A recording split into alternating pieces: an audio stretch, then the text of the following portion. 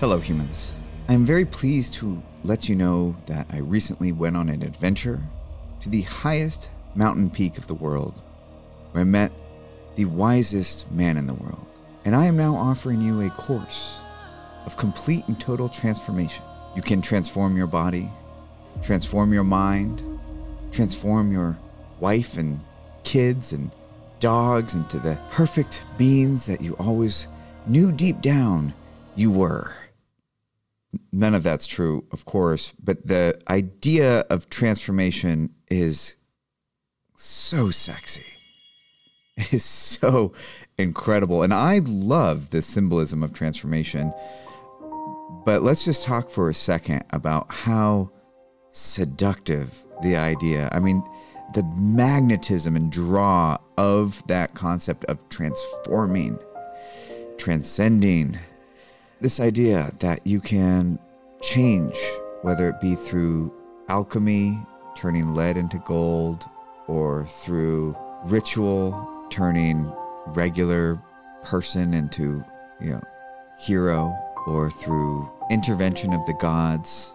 It's good stuff. It's good stuff. And it's an attractive force. And it's something that you actually need to look out for as you go out into the world. People selling this idea of transformation and being more than you actually are and somehow becoming that thing you always knew you were.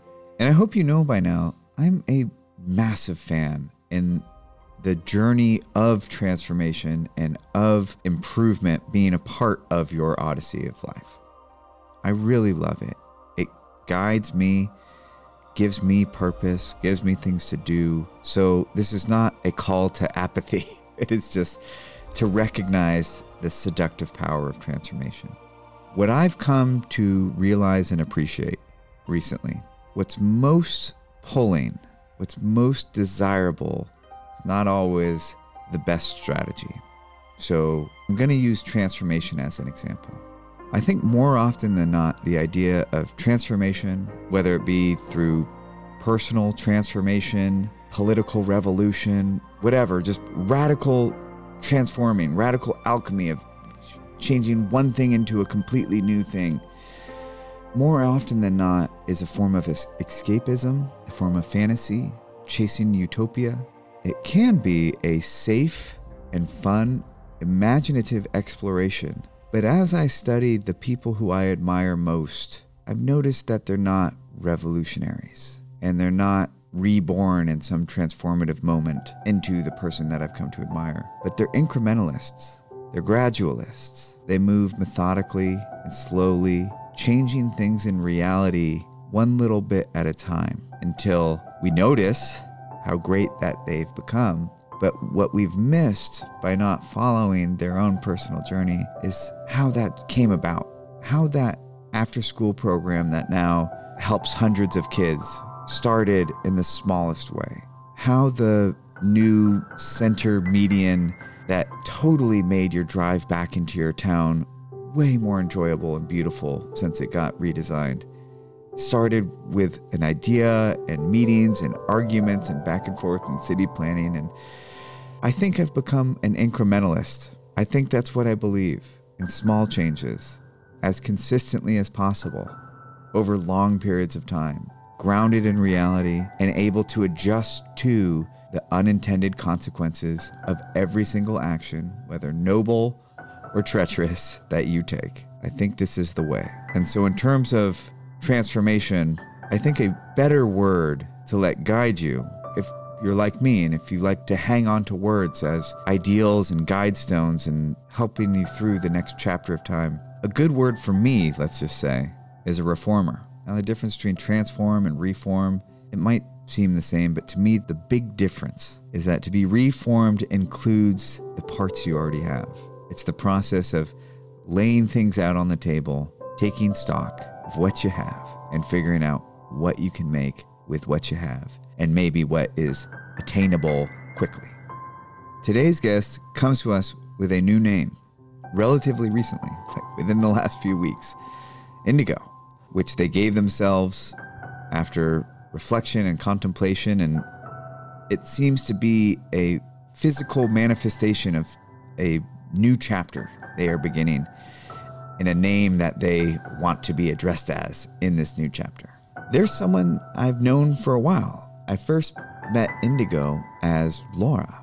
This human has been a trusted friend, a respected guide, and someone that I've always admired for their discipline, for their ability to move forward, to grow, to continue growing with a passion.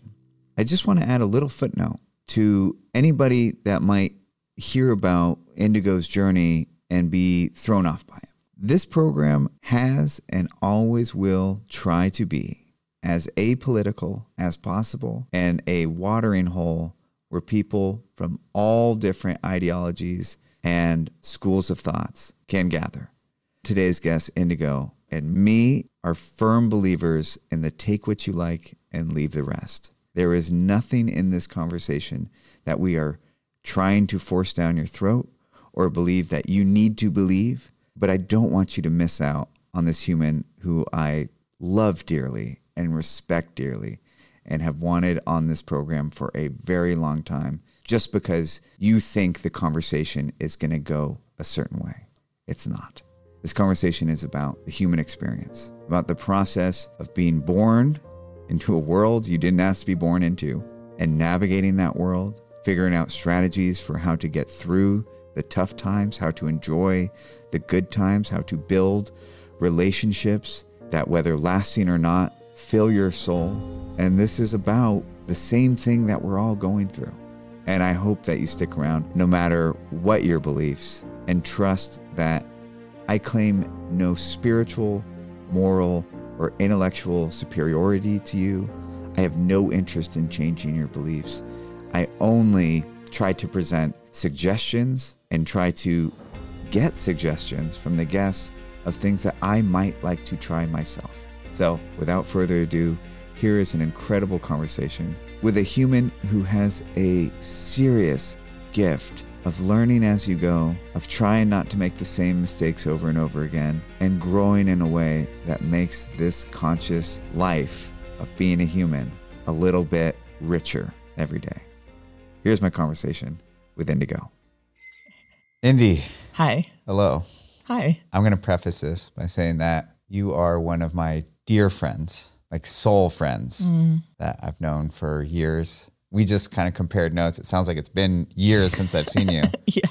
But I feel like if there is those relationships where you just kind of can pick up where you left off, we definitely had a friendship like that. Yeah. So it's cool to get to have you on this program and also get to capture that kind of moment of reconnecting live. You just changed your name. I did. I'm going to adjust to that. Okay. I keep wanting to call you your old name, but one of the things, especially when you haven't seen someone, like so much change can happen that I'm trying to stay very open to, like, I know your spirit. I don't know your latest persona, of like how you're walking through the world these days. Yeah. So I'm going to start the program the same way I always do. Also, you're one of the youngest people ever on the program. Yes. I am an ageist. I like the old and wise. We met each other through recovery. I think you have slightly less time than me, but you were so disciplined and worked so hard in development that I always looked at you as like an elder in some ways. And that's the funny thing about time. You can do 10 years slowly, or you can do a more intense track. And you were a very intense person and just somebody who I really admired the integrity of your work and how seriously you took your own development. And so, thanks for agreeing to be on this. Yeah. Ever since you started doing this, I've always been so intrigued and inspired. And similarly, like your creativity and your mind and the way that you express yourself have always been ways that I looked at you in admiration. So I'm stoked to be here. So, Indy, I start the show the same way. Okay. Who are you? I love that question. Yeah, who am I? I'm a queer, sober person who is always seeking playfulness and joy and growth and evolution of my own spirit. And at the core of my being, the type of person who just wants to like do good in the world. That's what comes to mind for me. And if we could just jump right in, I got reminded of how much I wanted to reconnect with you when you announced on Facebook, like, hey, I've actually come back from some soul work. I forget how you worded it. Mm-hmm. And I want to go by a different name. Yeah. Indigo. Yeah. Or Indy. I love Indy, if that's okay to call you. Yeah. I was like, oh man, tell me about that. That's something that I'm interested in. Yeah. I think names are an interesting concept because it's how the outside world interacts with you. It's like the first level of interaction is like, what are you, like, what, this is Ken, right? This is Indy. This is Sam. You also you don't pick your name. Yeah. Most of the time. Yeah. So I'm intrigued. I have several friends who have done kind of like a name change. Hey, can you refer to me as this? Yeah. Find the process really interesting. I hope that it becomes more mainstream. I have an alter ego. I have a different name that I call myself. I don't share it publicly or ask other people to call it to me. It's just, I like to interact with myself on that level. But could you just jump in and tell us how did Indigo come to be? Yeah. So I'd been sort of contemplating changing my name for a while. My original legal name was Larissa. And my entire life, it's never felt like me. And, you know, I would hear stories from my parents about how the name came to be or how they started to call me Lara. And I was like, that's cool for you. But it never felt like me. And, I think what ended up happening is about 2 years ago, I started feeling into my gender identity. About 5 years ago, I started doing some inner masculine, inner feminine work and understanding those parts of myself and how they interact, how they integrate, how they manifest, how they come through my human form into the world. And I started to really understand that I was all of that. I was the entire spectrum of masculine and feminine expression. And as I stepped into my gender identity as non-binary or gender fluid, I realized too that part of that process for me was going to include so much more beyond taking on that identity and like really stepping into that and changing my pronouns and all of the things that kind of come with that for some folks. And I took this past 7 months has really been, I think, pivotal in my own evolution as a human being, because I've really taken a step back from a lot of things in my life and looked closely at myself and how I show up and what feels good and expressive in my human form. I also took a sabbatical from my day job. I took 2 months off. And during that time, I decided to play with names. You know, I decided to just play. And I would do I don't know if this is typical, but I would do Google searches like gender neutral names that start with L or gender neutral names that start with, whatever alphabetical letter I wanted to choose that day. And nothing was really sticking. And then I was in a cafe during my time off and I was sort of just people watching because that's kind of what I love to do. And I closed my eyes for a minute to just breathe in the smells and hear the sounds. And this name flashed in front of my eyes, Indigo. And I was like, whoa. It's a cool name. Honestly, I was taken aback. First of all, I wasn't expecting that, but it just flashed in front of my eyes. And I sort of chewed on it for a little bit. And then I went on a vision quest, a queer vision quest. And during that time I had... What could you describe that process a tiny bit? I'm curious. Going on the vision quest? Yeah, the queer vision quest. Yeah.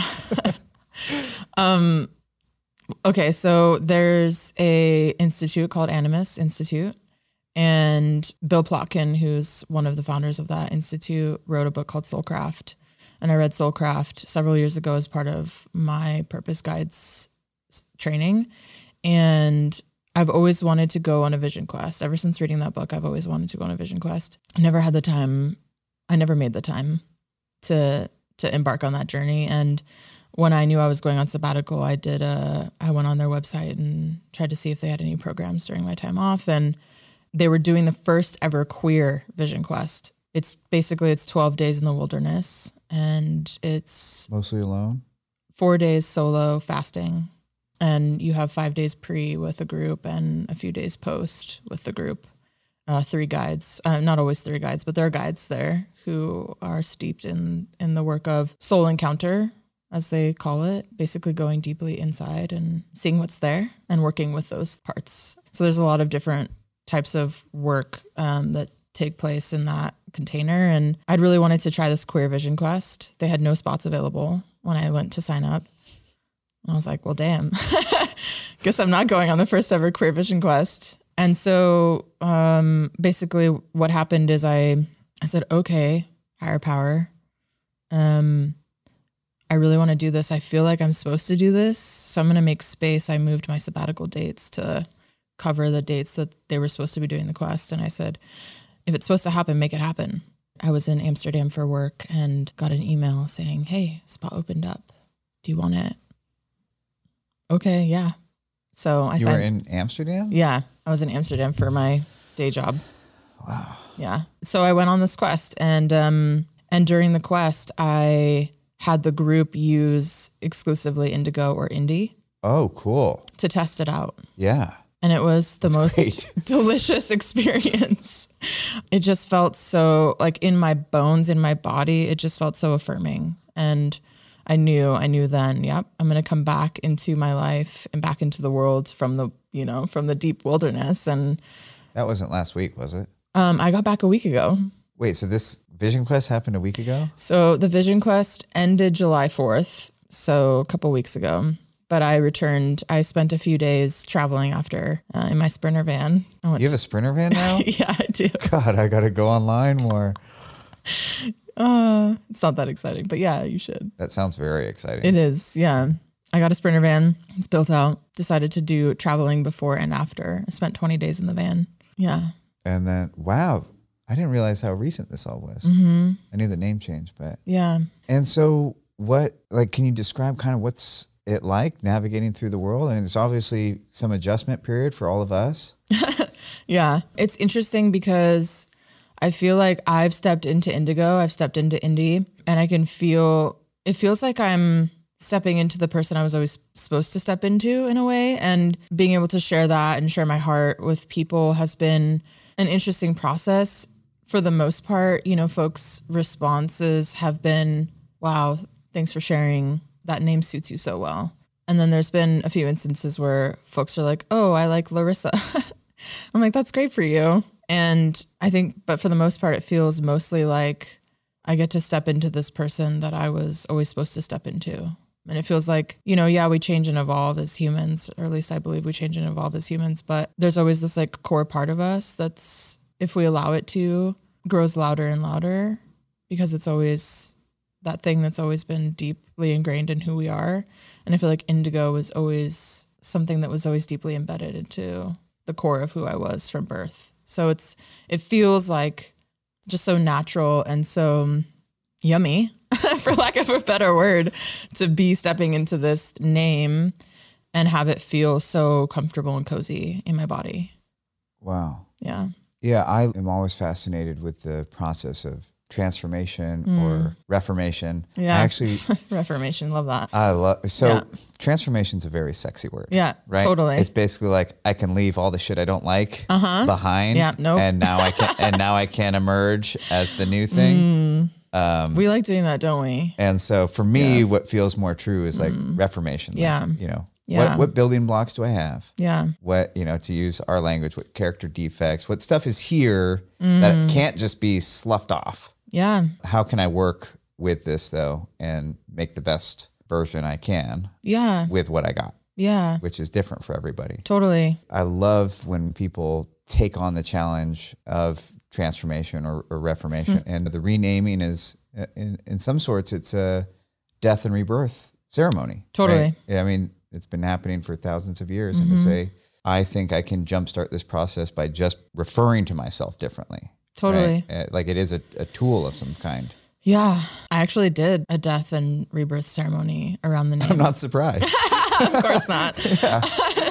Yeah, I did a ceremony where I laid in a grave. And Did you write a eulogy? I did not write a eulogy. I spoke one. Yeah. It didn't feel, I really wanted to be present with what was happening and coming through for me spiritually and physically in my body. And so I spoke a eulogy. To your point about reformation and taking an honest stock of all of who I am, including the dark parts, including the playfulness, the joy, all of the good parts, right? Quote unquote good parts.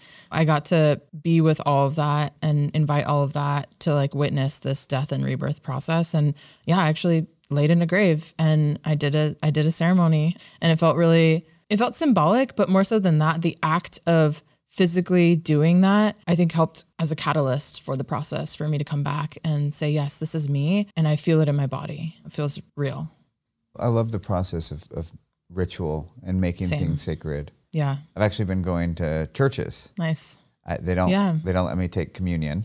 Of course. Because JC's not the Lord and Savior yet, at least for you. For me. Yeah. But it's interesting to go see how do people commune with the sacred to them? And what does this process look like to them? Yeah. And to take the ordinary and to make it something more is very fascinating to me. Totally. I've been talking to people who have been waiting until marriage to have sex. Going, what's that about? Tell me about that. And it's like they're trying to make this very normal part of the human function higher than that normal part. And so yeah, I get that. Everybody, I think, has a desire for things to be meaningful and to matter. Totally. And to creatively take it into your own control and to figure out, like, how do I make this next chapter, the indie chapter, important? And to create ritual around it is just beautiful. I have several healing rituals that I've done that I don't even share about yet. Yeah. Because I'm still relishing the moment, and it feels like I'm going to keep it until it's public. Sure. When it feels public on the inside, then I can share it, and I can't wait to share it. But for now, it's just like such this beautiful moment. I just, for somebody that's their whole life has been broadcast, and I've journaled or blogged or podcast everything. It just felt like, ooh, this is really cool. I think I'm just going to keep this for a while.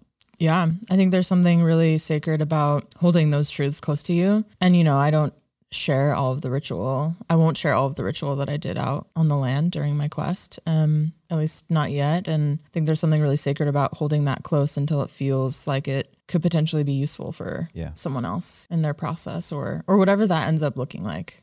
Yeah. Well, we've had a long history.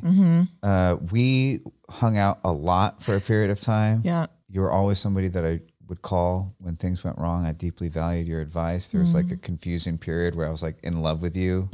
You were a lesbian at the time, so that was like a problem. I feel like we figured it out. Yeah, we did. Yeah. We figured it out. We moved through it. If we could back up a bit and just capture what your journey's been like. It's funny, the show, on some ways I want to be talking about things that are very tangible and helpful immediately, but the getting to know people, even people who you think you know really well on a deep level, there's lessons that come through that are not as direct. Yeah. For me, I think it really helps to learn fully who you are as a teacher and a friend and somebody who I have as counsel and my advice.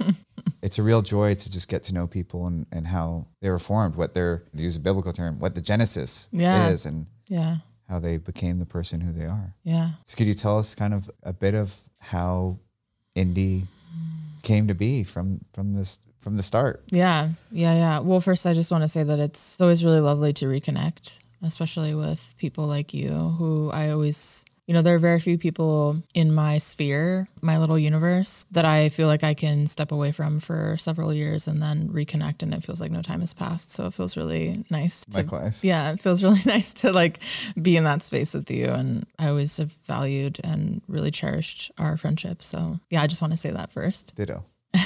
You want me to talk a little bit about pre-getting sober or? Sure. Okay. Yeah, I'd love to.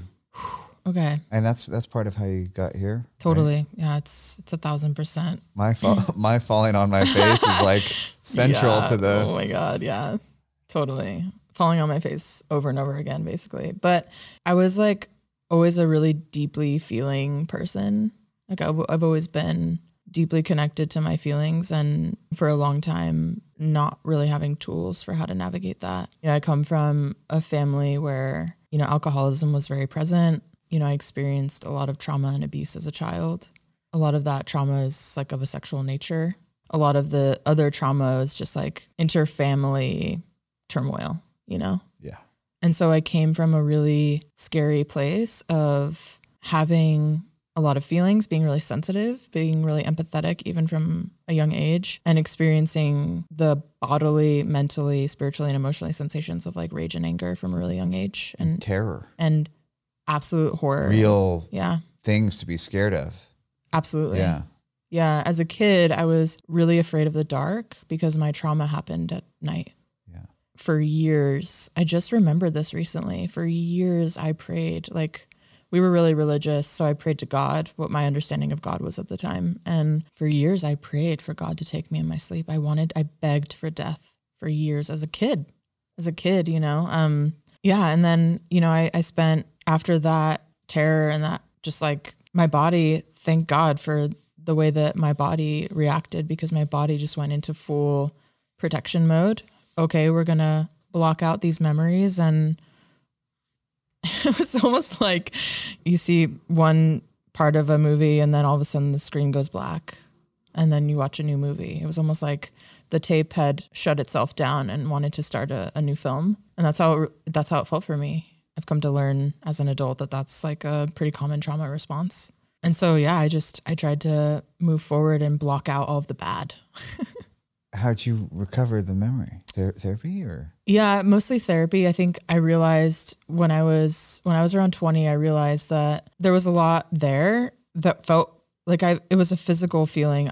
Things felt lodged in my body that I didn't understand. And I was also, you know, at that point, like drinking a lot and going to a therapist to understand the dynamics of my relationships, the dynamics of why I couldn't keep my shit together, basically. You know, I just kept hitting wall after wall. And it's so wild to even think of you not keeping your shit together.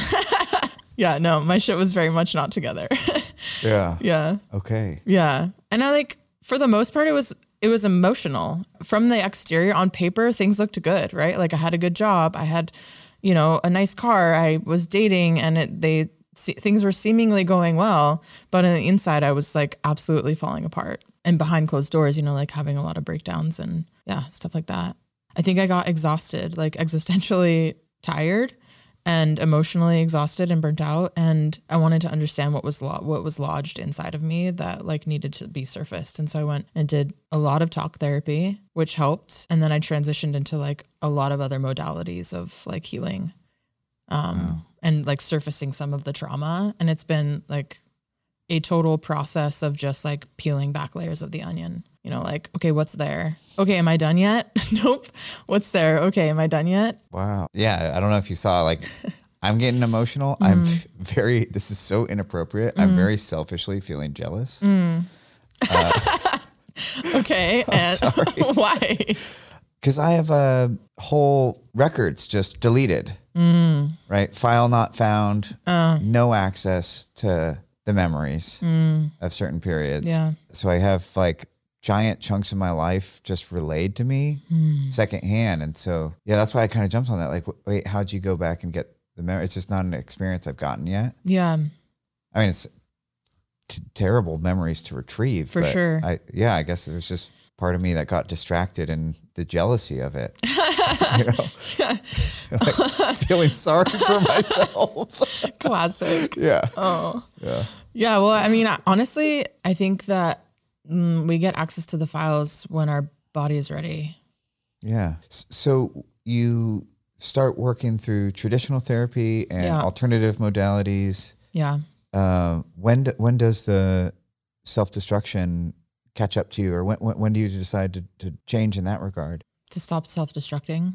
Yeah, stop drinking. I've only known you sober. Yeah. So I think there were two pivotal events in my life that happened prior to me getting sober. One was I had a best friend who I worked with and we hung out a lot. I saw him as a brother and I didn't have very many positive male-bodied figures in my life. Like I didn't have a lot of good examples of what healthy masculinity looked like growing up, and barring very few examples, but they were people I didn't get to spend that much time with. And so he was a best friend. He was like a brother to me. He felt safe. And the year before I stopped drinking, he and I went out for my birthday, and my partner at the time and I drove home drunk. And he called me. He couldn't find his car. He was very confused. He didn't know where he was. We offered to go back to get him. And he said, no, it's okay. I found my car.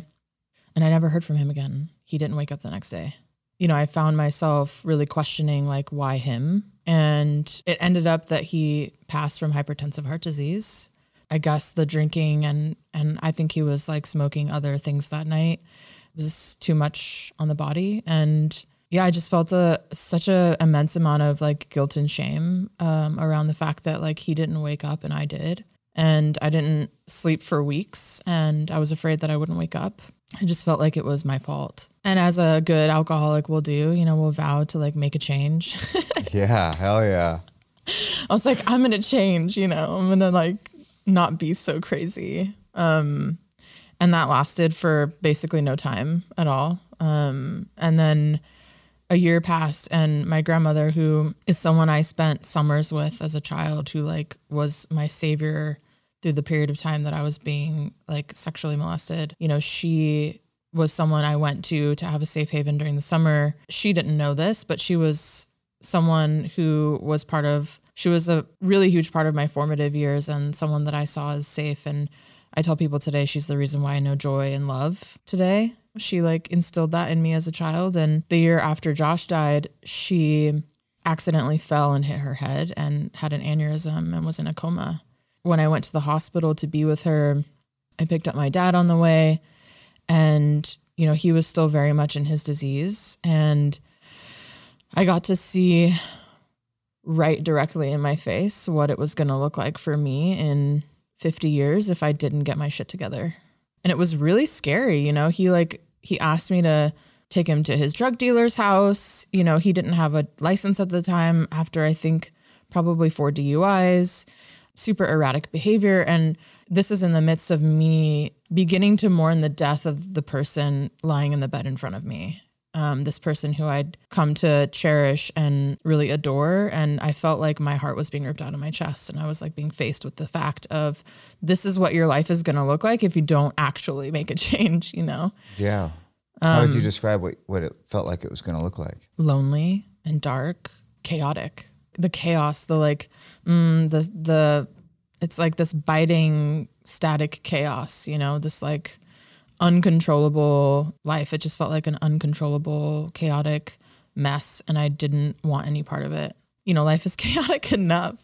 Yeah. And when I saw that, my dad, he was like taking me to my drug dealer's house. And I was like, absolutely not. We literally just left the hospital. And I know that you want to soothe in one way, but I'm not available for that. At the time, he lashed out at me because of my sexuality, and he said some mean things to me in the car, and we were in the middle of LA, and I pulled over. I said, you can get out now. Good for you. I don't know how he got home, but it's not your problem. No. He got home. So so I think that was the turning point for me. I made the decision to stop drinking at that point, and I didn't stop doing all things. Like I continued to smoke weed for about 1.5 years, nice. Which was not great just because I was like still like trying to numb out. But, I'd stopped drinking, and I think initially I thought, I'll just stop for 1 year and get my life together, and then I'm out. Yeah. Yeah. Me too. Yeah. Yeah. I was like convinced this was just going to get my shit together. Yeah. And then, I sobered up and realized like the alcohol was like one of the very small problems of the picture. You're like, oh, wait a minute. There's so much more under the surface. It was just the most outward symptom of the problem. Yeah. That's the track. You stopped drinking and then quit weed a 1.5 years later.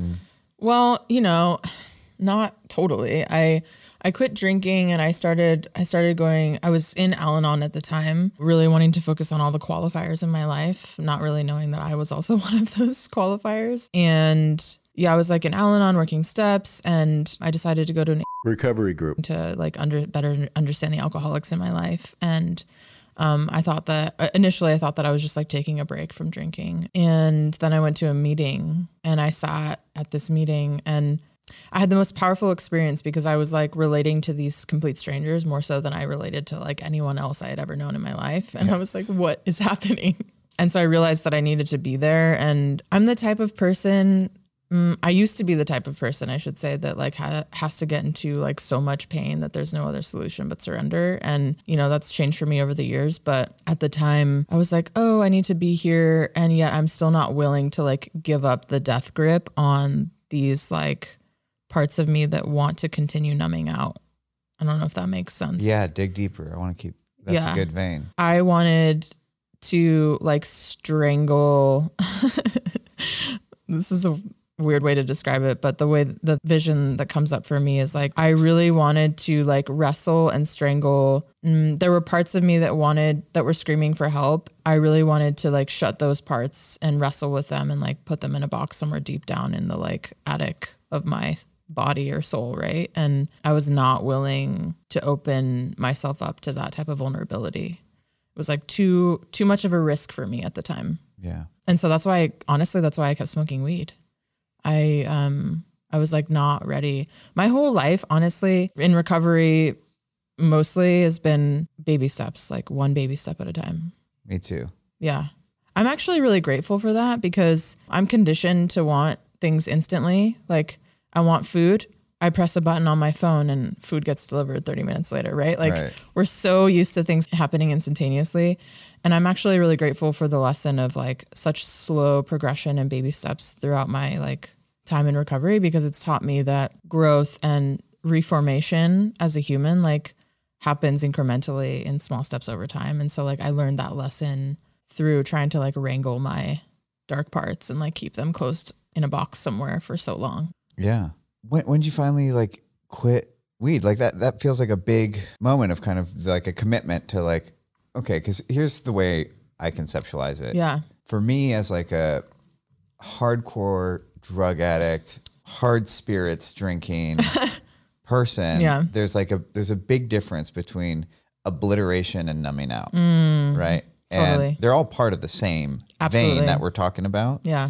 When I see people who aren't self-destruction experts like I am, you know, me, when I would go drinking or using, often ended up with people carrying me and stuff. You know, it was like not physically, yeah. Oh man. I crawled my way home from Polk Street to the Tenderloin one time.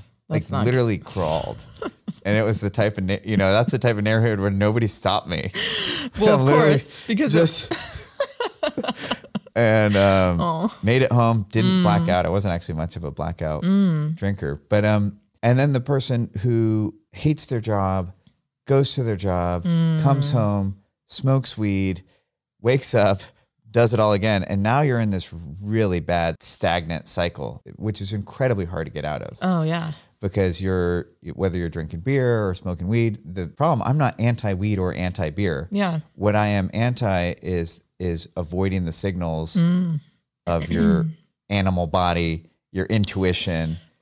And so if you never get a chance to realize like, wow, I don't like this relationship, or wow, I don't like this job, or you know what, the whole way I'm going through the world is like not a great match for me. I should probably reorganize. Yeah.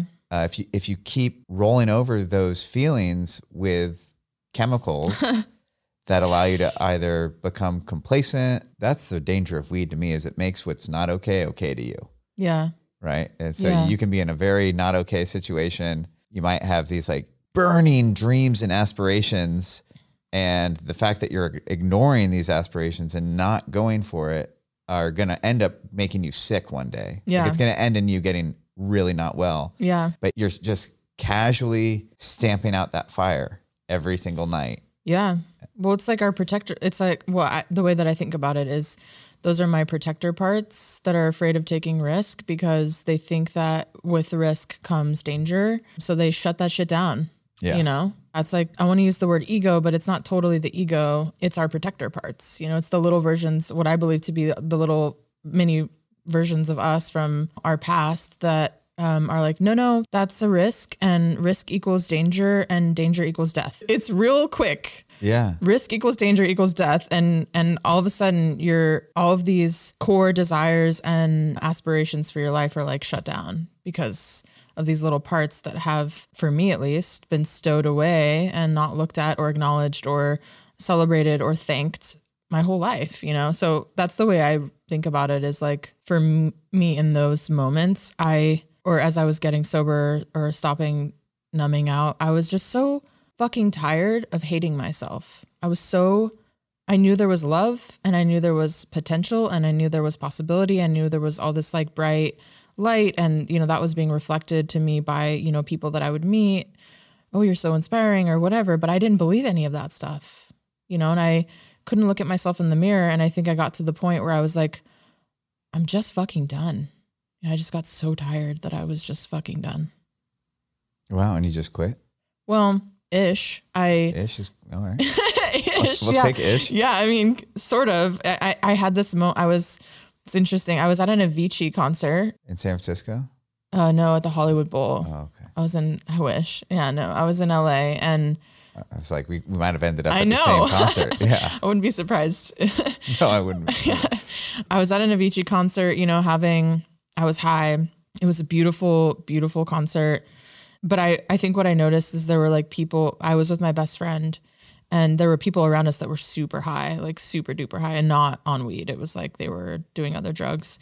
And I think what I realized in that moment was that, like, I want to feel this way without having some sort of altering substance in my body, like, because I know it's possible.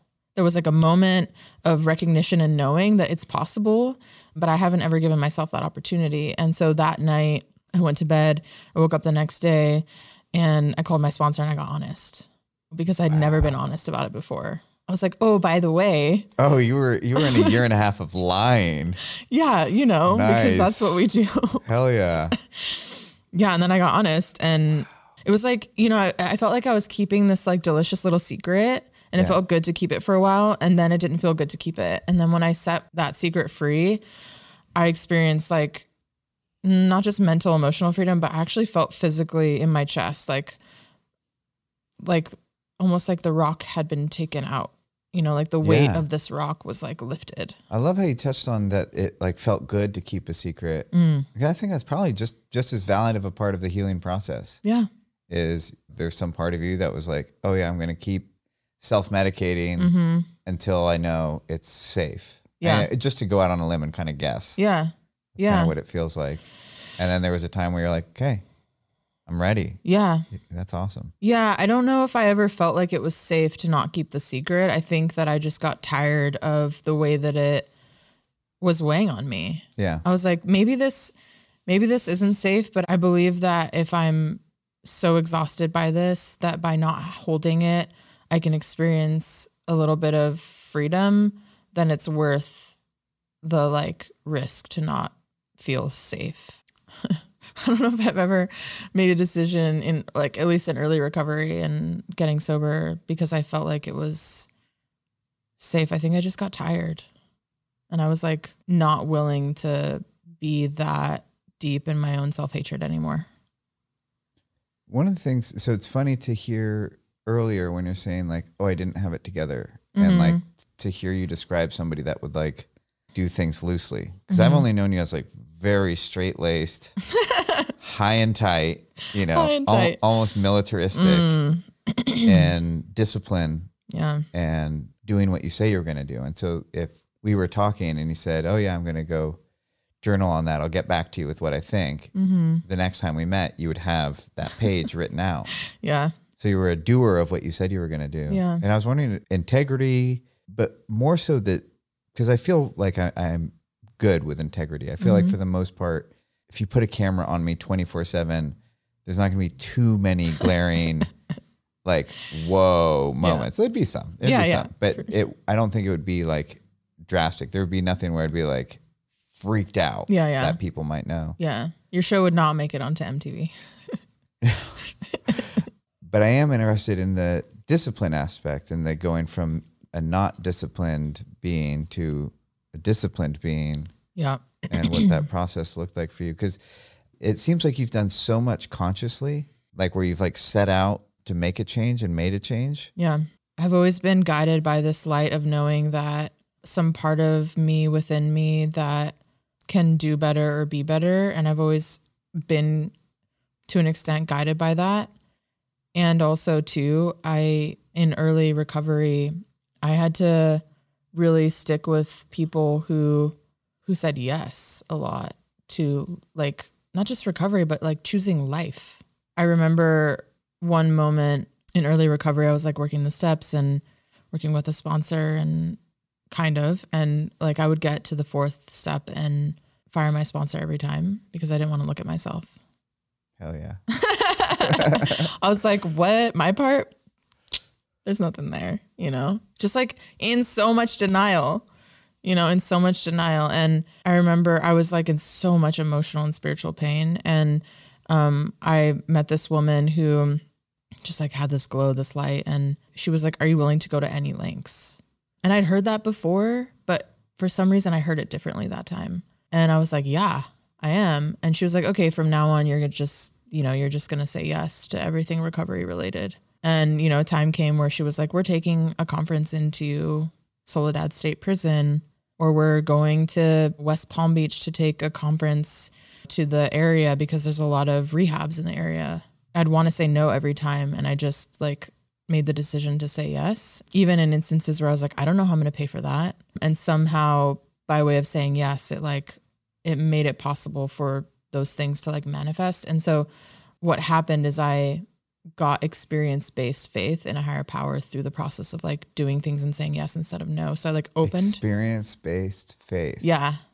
Where did you pick that up from? Another person in the rooms. That's fantastic. Not original. Empirical faith. Yeah. Experience faith. That's great. Yeah. Cause like, initially when I was like trying to come up with the concept of a higher power, I was like, I don't know. The ocean is more powerful than me. That can be my higher power, right? What I learned through that process of saying yes and like seeing how things unfolded by opening and saying yes, I was like, oh, that works for me. That's like higher power shit for me. I guess the other thing that I want to say is that over time, this like rigid approach to self-evolution and conscious like growth is, I think, really great. And also I've learned that I have to infuse play and joy and childlike fun into that process. Yes. For so long, I think we both lean towards very serious people. Yes. Yeah. Uh-huh. Yeah.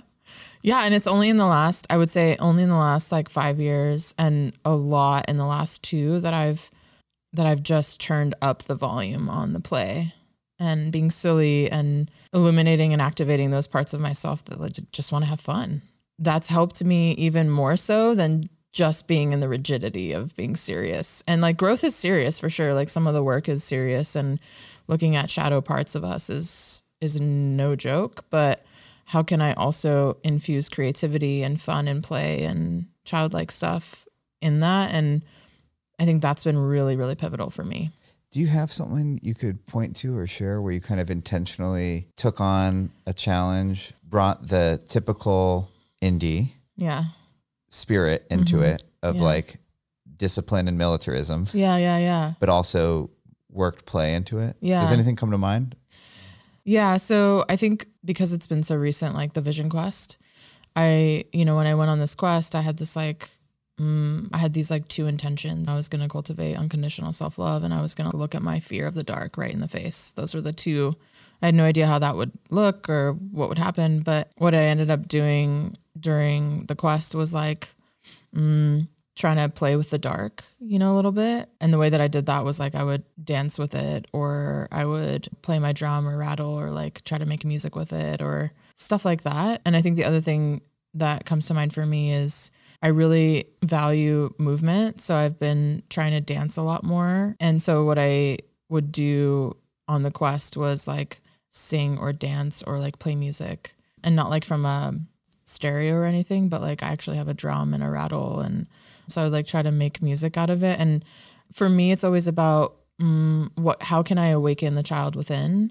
And whatever that looks like for somebody is like what I think they should do. And for me, sometimes it's photography or painting or writing or dancing or singing or just like being silly, laughing. Yeah. One of the great casualties of this period of expertise, right? Like we are in the age of experts Oh, where everybody's an expert on something. Yeah. We're all interconnected. So yeah. if you want to know about ballet, you can go watch a YouTube video of the world's premier ballet dancer, right? And so everybody is connected to the world's great experts. One of the great casualties is just regularness, Yeah. right? Being a regular dancer or being a regular singer. Yeah. And to the point to where I don't feel comfortable singing at all because, you know, I'm not Mariah Carey.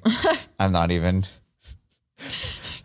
an eighth of I love Mariah how Carey. that came out for you. But I mean, that's one of the shows Yeah. that I want this studio here. Like, Yeah. you know, I built this place to make not just Sam shows. Yeah. I want a show where some singer helps allow people to sing again Yeah. and to sing badly. Because I don't think it's about the outcome. It's about that this is your voice. Yeah. And the same with dancing. Yeah. I have a great show I'm going to produce one day called Bad Dancing. Nice.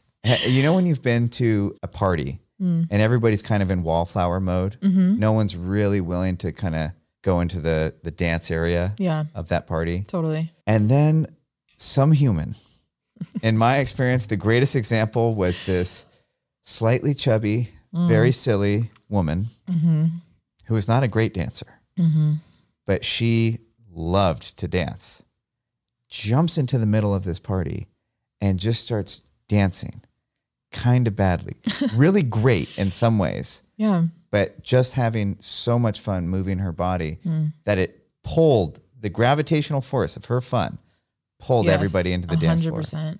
And all of a sudden, everybody had permission to dance because it wasn't a dance contest. Yeah. It wasn't spectacular dancing happening. It was fun wedding dancing. Yeah. Yeah. You know? Yeah.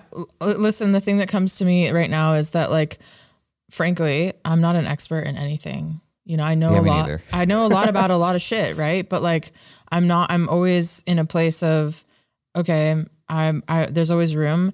But the other thing too is that it's not really about anything other than the energy that you're bringing. Like, are you enjoying what you're doing? Are you inviting in like people's authentic expression? And to me, nothing else really matters. Like, I'm a terrible drawer. I can't paint for shit. I'm like halfway decent at writing. I don't even know what that even means, but you know, I enjoy doing it. And I think for me, it's about inviting that child in and allowing it to be what it is. And by doing that, I feel like you give people permission to join you in that, right? So like, it didn't matter that she wasn't a great dancer. What she was doing was like putting the energy of like, I'm just being me and letting my inner creative come out through this form of expression. And people can sense that. Yeah. People can sense that. It was a huge gift Yeah. to that whole room of Yeah. people, probably 20 people, Yeah. right? So her magic Yeah. literally changed the whole vibe of 20 I love people. that. I love that And so much. 20 people started bad dancing. Fuck yeah. So if that is you, if you are in the Bay Area and you have that gift, I will help produce your show. I will give Bad you screen dancing. time. I love Bad that. dancing. That's awesome. Yeah, no, I am actively starting to turn on this whole expertise thing.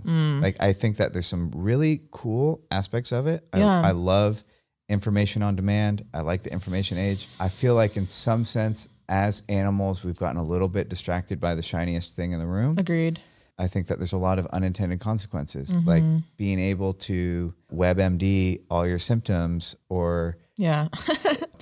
just like talk to an expert right away. Like, it's great. I'm glad that people have Totally. access to medical care, those who do. But at the same time, like, the first starting place should be like checking in with your own body Yeah. and trying to be like, oh, well, how do I feel? Has anything changed? And we're losing connection with very important parts of ourselves because they're not as good as the experts. They're not as shiny as the experts. So it might be our singing, our drawing, Yeah. our ability to dance, our physique and our athleticism. You know, like, my athleticism is not impressive on Instagram. I don't compare Yeah. to the world of athletes, Yeah. but my athleticism is such an important part of my life. Yeah. And learning how to run and jump and pull with this body is such a joy. And it can be ruined like that if I go into that kind of like checking in with what other people are doing or what what the experts look like or what a perfectly developed physique is, or Yeah. Yeah, I think comparing yourself to somebody else is like the biggest disservice you can do to your own self-growth, because you're not, or not even self-growth, but just like enjoyment of life, because you're not doing it from a place of what feels authentic for you or what feels like progress for you. You're just, I don't know, it's just a form of external invalidation. yeah. I think it is one of the, it's a two-sided coin, right? Because on one hand, you know, you can feel inspired and really feel driven and passionate about what you see out there and other people who are like, you know, living out their life's passion or purpose, and feel inspired and drawn to that. But then if you take it too far and you start saying, well, because of that, I'm not doing enough, or I'm not enough, or I'm not worthy, or I'm not good enough. And then like the spiral, right? Yeah, no. So as a non-expert in anything like myself, what are because I'm the same, I feel I identify with that so completely. Yeah.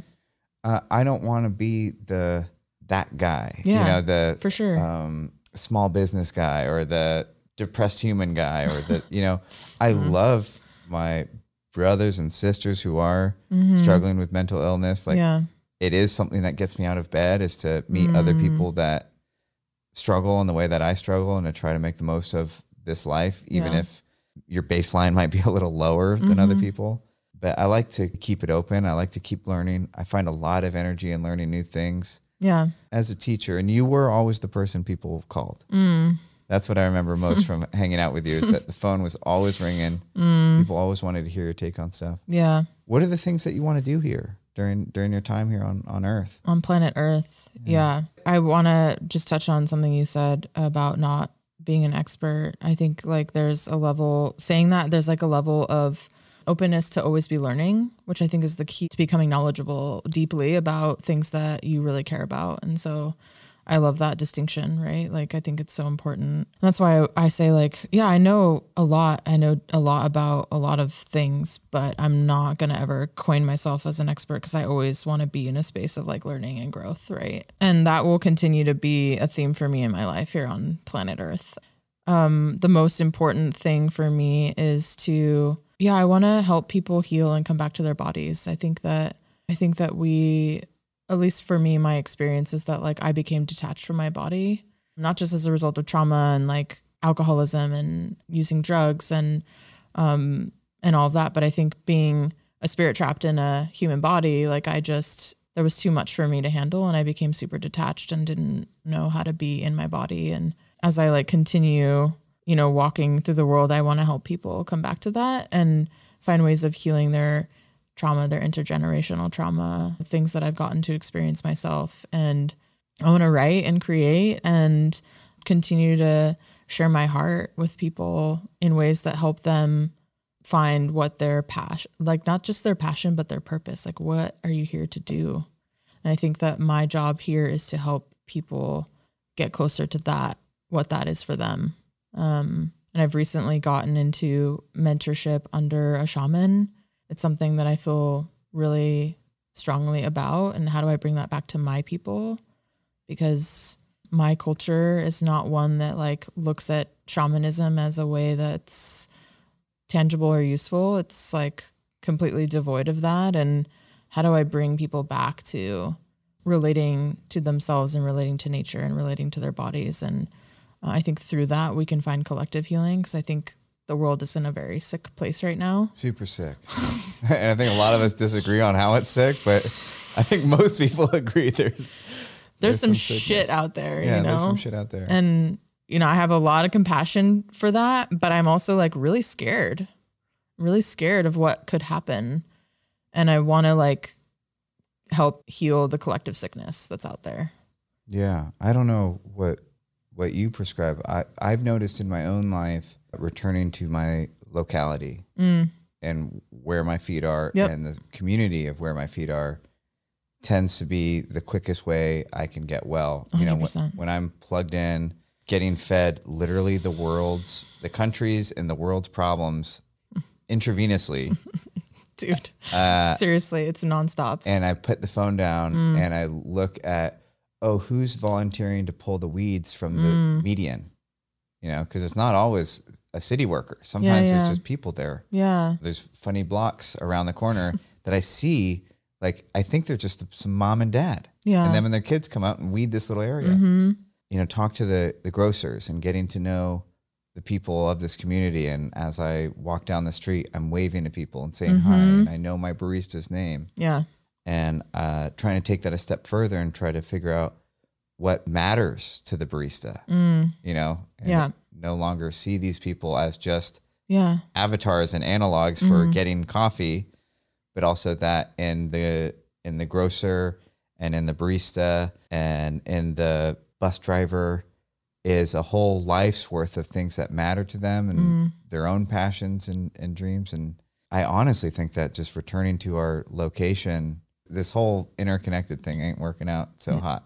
Yeah. I mean, we're so obsessed with like going into the clouds, like for lack of a better analogy, right? And like, we really need to just be grounded. Like, where are we currently? And how can we treat, hello, human, you know, how can we treat another human being as a human being and be interested in their humanity? I always think that like you think of a domino, like a domino board, right? You push down the domino next to you and there's a domino effect. Next thing you know, all the dominoes have been touched, right? And I think that there's some benefit to, you know, the Eckhart Tolles of the world and, you know, folks who have been around a while and have great wisdom to share. But how did they start? You know, they probably started in their direct circles, their direct communities, right? Yeah. So I'm with you. I think that we have to get to this place of like preaching on from a pedestal on the interwebs, but that's not really. Yeah, I'm trying to make like little local hangout groups. Yeah. I think it starts there. I completely agree. And I think coming back to the spaces that you impact around you, right? Like I have my recovery community, I have my spiritual community. Sometimes those are one and the same. You know, I have my work, like my day job. I have my friends, my family. Like, how can I show up in my fullest authentic expression and humanity and in my love and in my all those things and practice those principles and those things in like all of the areas of my life that I have touched or can touch, you know? Yeah. Before I ask you the final question, Okay. if people want to hang out with you or commune with you or learn more about what you're up to or what you're teaching, Yeah. where can people find you? Yeah. What's the best way to connect with you? Yeah. There's a couple of ways. Email is always really easy. It's indie@authenticdiscoveries.com. Nice. INDI. That's the new web address. Yeah. I just changed it. And that's my email. My Instagram is, I try not to spend a lot of time on it these days. So Yeah. So you can check it out. It's justlove.indie. nice. So yeah, those are the best ways. I hang out in Santa Cruz, California.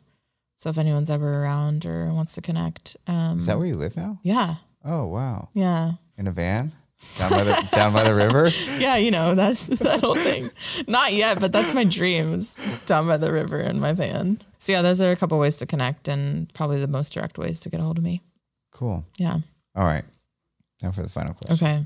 I generally do this one way, but I'm actually going to reverse the direction of time. Okay. Normally I have you go back and talk to a previous version of yourself. Mm. I'm going to have you go forward Oof. and talk to a older version of yourself. This is going to be like a little time capsule. Okay. So you can. I love this. Yeah. I love that you do this. It's fun. It's super fun. Yeah. And for the people listening, you can do this on your own at home. So helpful. I talk to my past self a lot. And, Same. Maybe after this, I'll start talking to my future self a little I bit. love that. But if you could say a prayer or a small sermon or a wish for your future self that you'll one day get to listen to this recording and hear and know that you intended this and wished this and hoped for this for yourself moving forward in the world, Wow. what would that prayer or intention or sermon be? And you can just give it and we'll try to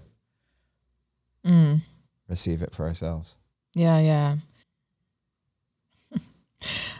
It's always funny because whenever I'm in a current version of myself looking past at a prior version of myself, I always sort of chuckle Because I'm like, oh, you were so cute. I always sort of sit in awe and wonder because there was so much that I didn't know yet. And so I guess for the future version of myself, I feel like they're in a time machine, like experiencing other things than I'm experiencing now. And so I think what I believe is that they're trickling bits and pieces of information to me as I'm ready to receive them. And so I think what I want to say is that I'm really grateful for the path forward. And my prayer for them is that I hope that they continue to risk looking like a fool for being fully alive, and that they risk looking like a fool for being fully in love with themselves and life and the people around them. And I pray that they continue to be kind and compassionate, yet fiercely unapologetic about who they are and what they're available for in the world and with other people. That they always come from a place of equanimity and humility, even in the most challenging situations, and that finally they continue to nest all of the little inner ones that were rejected and abandoned for so long. They continue to nurture all of the little parts of them, the little creators, the little afraid ones, the little dancers, all of the parts of their soul that they've continued, I assume, to integrate. Because I'm sure that there's a lot more on the horizon than what I've already experienced. So yeah, that's my prayer. Beautiful. Thanks. Thank you, Indy. You're welcome. Thanks for listening to the How to Human podcast. For more of us, you can go to our Patreon, www.patreon.com/howtohuman. We have exclusive things for the people who help support this program and help it keep going, like an amazing book club where you might meet some dear friends of mine like Sarah. To follow us on social media, you can find us on Instagram at hellohumans.co and Facebook at hellohumans.co, and our website is hellohumans.co. This was recorded at Square One Studio in San Anselmo, California. And if you would like to create a show, record a workshop, record a lecture series, produce some amazing spirit teaching that you want to capture in beautiful 4K, you can give us a ring or contact us. You can find out more by going to www.square1.studio. That's a real website. You're just going to have to trust me on that. And until next time, I hope you have a great day.